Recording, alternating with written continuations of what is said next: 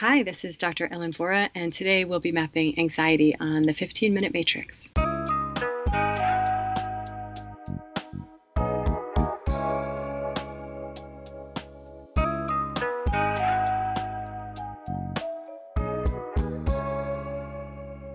Welcome to the 15-Minute Matrix. I'm Andrea Nakayama, functional medicine nutritionist and your host. This is the podcast that brings you bite-sized insights and lessons on how to use the most important tool in functional medicine and functional nutrition. Today on the 15-Minute Matrix, I'll be speaking with the very lovely Dr. Ellen Vora. Ellen Vora, MD, graduated from Columbia University Medical School, received her BA in English from Yale University, and she's a board-certified psychiatrist, medical acupuncturist, and yoga teacher. Dr. Vora takes a functional medicine approach to mental health, considering the whole person and addressing imbalance at the root, rather than reflexively prescribing medication. In addition to her private practice, Dr. Vora is also a writer, speaker, and consultant for 2 healthcare startups, and I'm lucky to consider her a friend. I think you'll see why as you sink into this critical conversation with us today.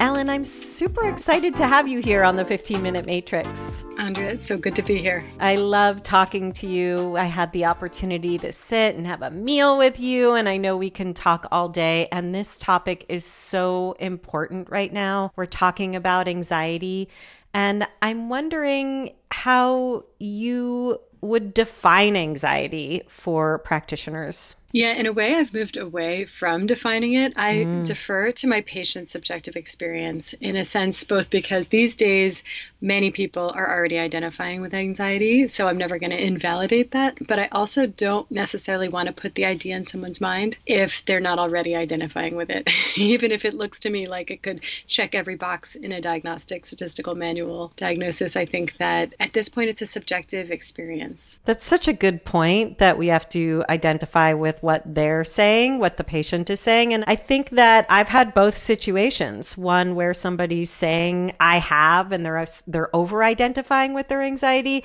And conversely, I've had people who I'm working with around digestive distress, and they don't talk about their anxiety. And yet it's very obvious that they're experiencing anxiety or acting in a way that appears anxious to me. Yeah, but these labels can be very powerful. So in those cases, I would rather give someone the tools for how to move through that emotion rather than let them start to ponder like, oh, I have mental illness. So I'm careful with doling out the term. Yeah. When you think about anxiety and you see how people are self-identifying, and you also know from your clinical experience, where does it live in our bodies? I love that. It lives throughout our bodies. Yeah. Certainly people have places where they might carry the lion's share, like the way we talk about the gut being about 80% of the residence of our immune system. I think that a lot of people carry a lot of their emotions in the gut. Some people carry a lot of stress, like in their neck and shoulders or their lower back. But I see many women carry it sort of in their reproductive organs. I see people carry it really anywhere that has a psychospiritual blockage for them. Talk more about that psychospiritual blockage. How do you look at that and work with people through that? Sure. Say somebody had a really traumatic injury at some point and they felt powerless or unempowered or disenfranchised at some point in the process of managing that injury. Sometimes you can find that, say it was like someone hurt their knee, then there can be a lot of emotion stored in the knee. Or something I see very commonly is someone who had an emergency C-section and that there was a lot tied up in that birth experience.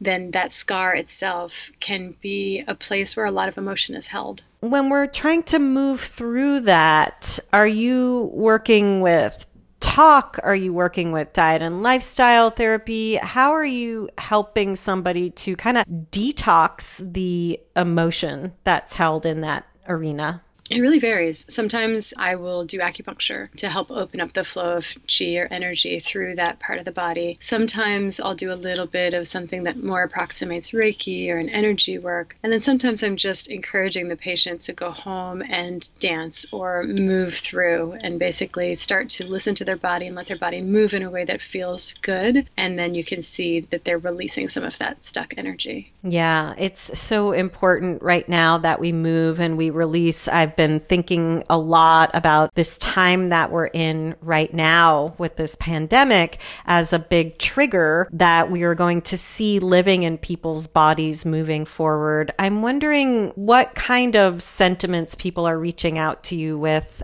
right now. Yeah, it's been really interesting. My patient panel, where a lot of folks suffer from anxiety, I was anticipating that this was going to be just a really severe uptick in everybody's anxiety symptoms. And what I saw in my practice was actually the opposite, that people who have had a chronic sense of doom or anticipatory anxiety, they're almost feeling vindicated in some way. They're like, this is what I've been sensing. Right. So they kind of feel like, now I understand it. Now it's a known quantity to a certain extent, at least. Whereas in my platform or places where I have a following, I've seen people come out of the woodwork who have a new anxiety right now, who were not necessarily struggling with clinical anxiety, who are now feeling really anxious, struggling with insomnia. So it's almost been that you're seeing new cases of anxiety and people that have been coping with anxiety for years. In certain ways, I've seen almost a little bit of, I've been preparing my whole life for this kind of attitude among my patients with anxiety. Yeah, it's interesting to think about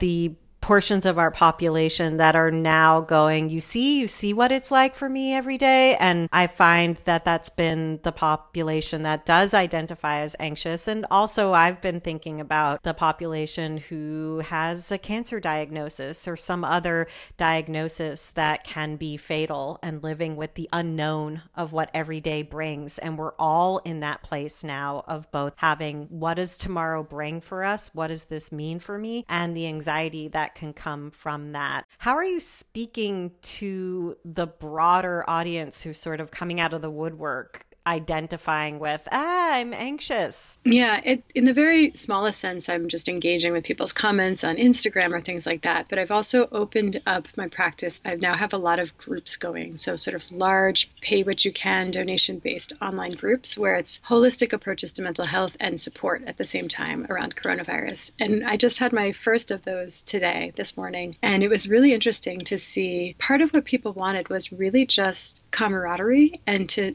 basically find a venue where they felt comfortable saying, here is how coronavirus is affecting me. And they wanted to know, am I alone in this? Can I talk about this? It's not as bad as what other people are going through, so I feel guilty talking about it, but I also need to process the ways that this has been challenging. And when you are speaking to them then about the holistic approaches to their anxiety, what is that? Is it the listening ear? Is it the coming together as a community? We too opened up our practice for group sessions. I really want to applaud you and all the practitioners who are doing that right now. It's so necessary for us to think about the ripple effect and how we address it now and really give people that forum. But in those holistic approaches to anxiety, what does that actually mean that you're dispensing in terms of recommendations, in addition to what you said, the movement or the shaking off, especially since you can't do acupuncture right now? Yeah, it's increasingly difficult over Zoom. I think that I sort of discern it into two types. There's what I call false anxiety, which is taken from Julia Ross's book, The Mood Cure, where she talks about false moods. So there's false anxiety and there's real anxiety. And false anxiety are all of these ways that our bodies get tripped into a stress response unnecessarily, and it's preventable. And so that's where I like to play Mr. Fix-It and say, hey, could we be preventing blood sugar swings? Could you replete the nutrition that your body needs? Could we get you uninflamed? Could we heal your gut? Maybe you're sensitive to caffeine. Could we decrease it or eliminate it? Maybe alcohol is not serving you. Maybe you're chronically sleep deprived. All these different ways, like an Epsom salt bath or just a good repletion of magnesium levels.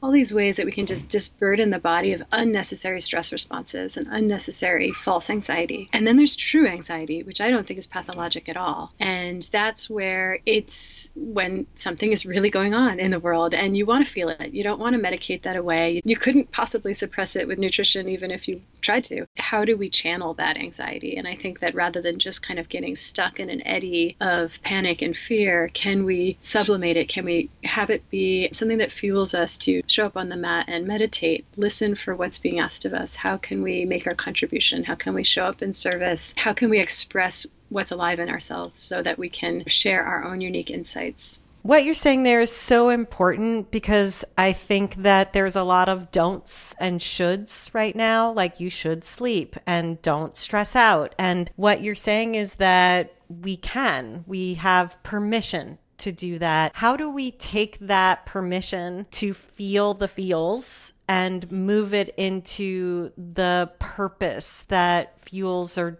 drives us? I mean, it sounds like that's unique to each individual, and it's really getting into the work you probably do one-on-one where you're uncovering the why behind that feeling. But is there anything I'm missing there? Yeah, I think you said it. Like, it is super unique. I think that probably the most important part of it is license to let yourself feel that way. Mm-hmm. And for everyone, it's a little bit of a different, like how we show up and how we listen. For me, I have two ways that work for my own body. I have to show up in stillness and silence and meditate and just listen in a very open-ended way. And then I need to dance. And that's where so much energy moves through me. And truths are revealed to me in that format. But for some of my patients, they need to draw or write poetry or paint or sing or chant or walk in nature. You know, it can look like a lot of different things, but it's basically your medium. What is the place where it can be a shower, you know, it can be wherever you feel like things kind of percolate through your unconscious and you're giving your unconscious an opportunity to communicate and to speak up, and you're listening and honoring what comes up. I really just appreciate the distinction between the false and the true, because with the false, we can look at it through that functional, physiological approach of what are all the things I can do to calm my body down and calm the chemical inside my body that's contributing to anxiety. But then the true anxiety, you're saying, feel it, it's not your enemy.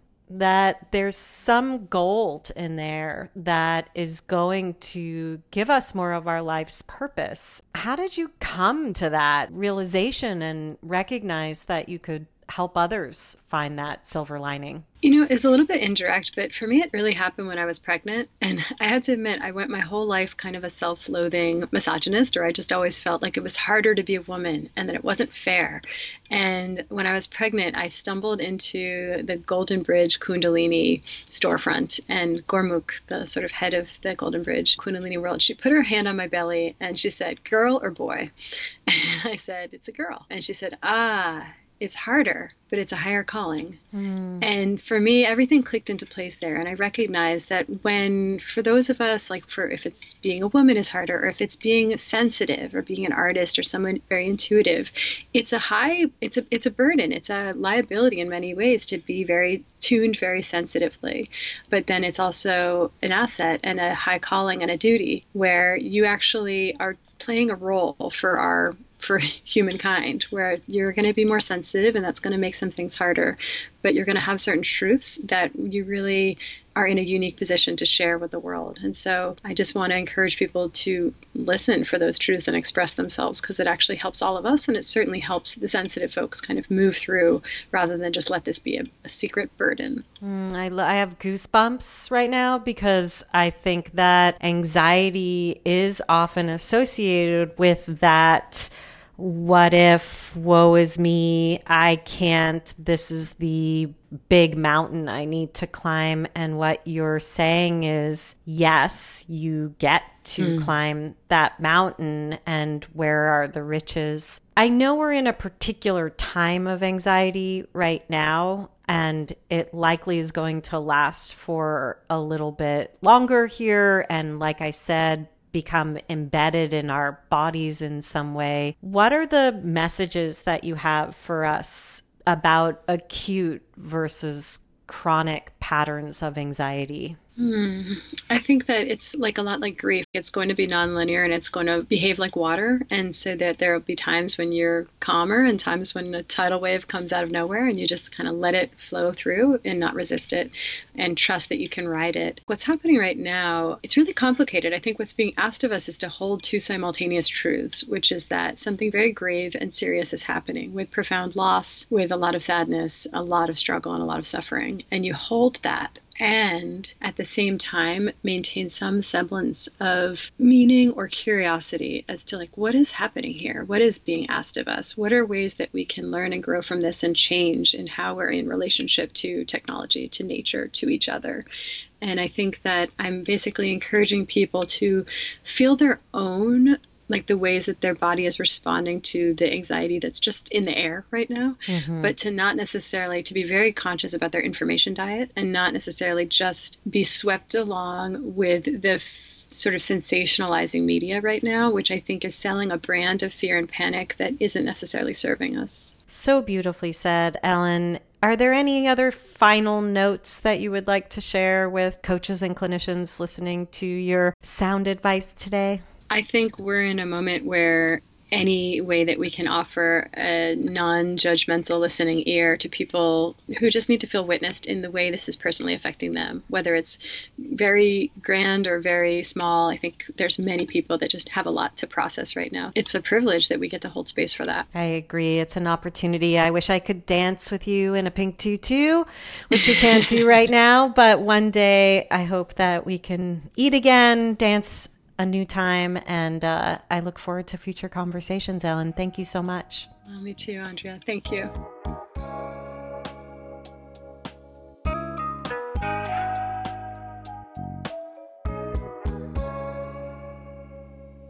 The 15-Minute Matrix is brought to you by me, Andrea Nakayama, and the Functional Nutrition Alliance. The 15-Minute Matrix team includes music by my son, Gilbert Nakayama, and production support from Renee Hunt, Natalie Merrill, and Christine Shook, along with sound production by Rowan Bradley. You can visit us and hear more episodes at 15minutematrix.com. And if you'd like to be notified each time there's a new podcast episode ready and waiting for you, please head over to 15minutematrix.com/notify. We'll be sure to drop into your inbox with a super short reminder that a new episode is ready and waiting for you. Plus, you have an open invitation to email us. I'd love to hear from you, and we all want to know who you'd like to hear on the podcast and what topics you'd like to see mapped on the 15-Minute Matrix. You can email us at ask@15minutematrix.com.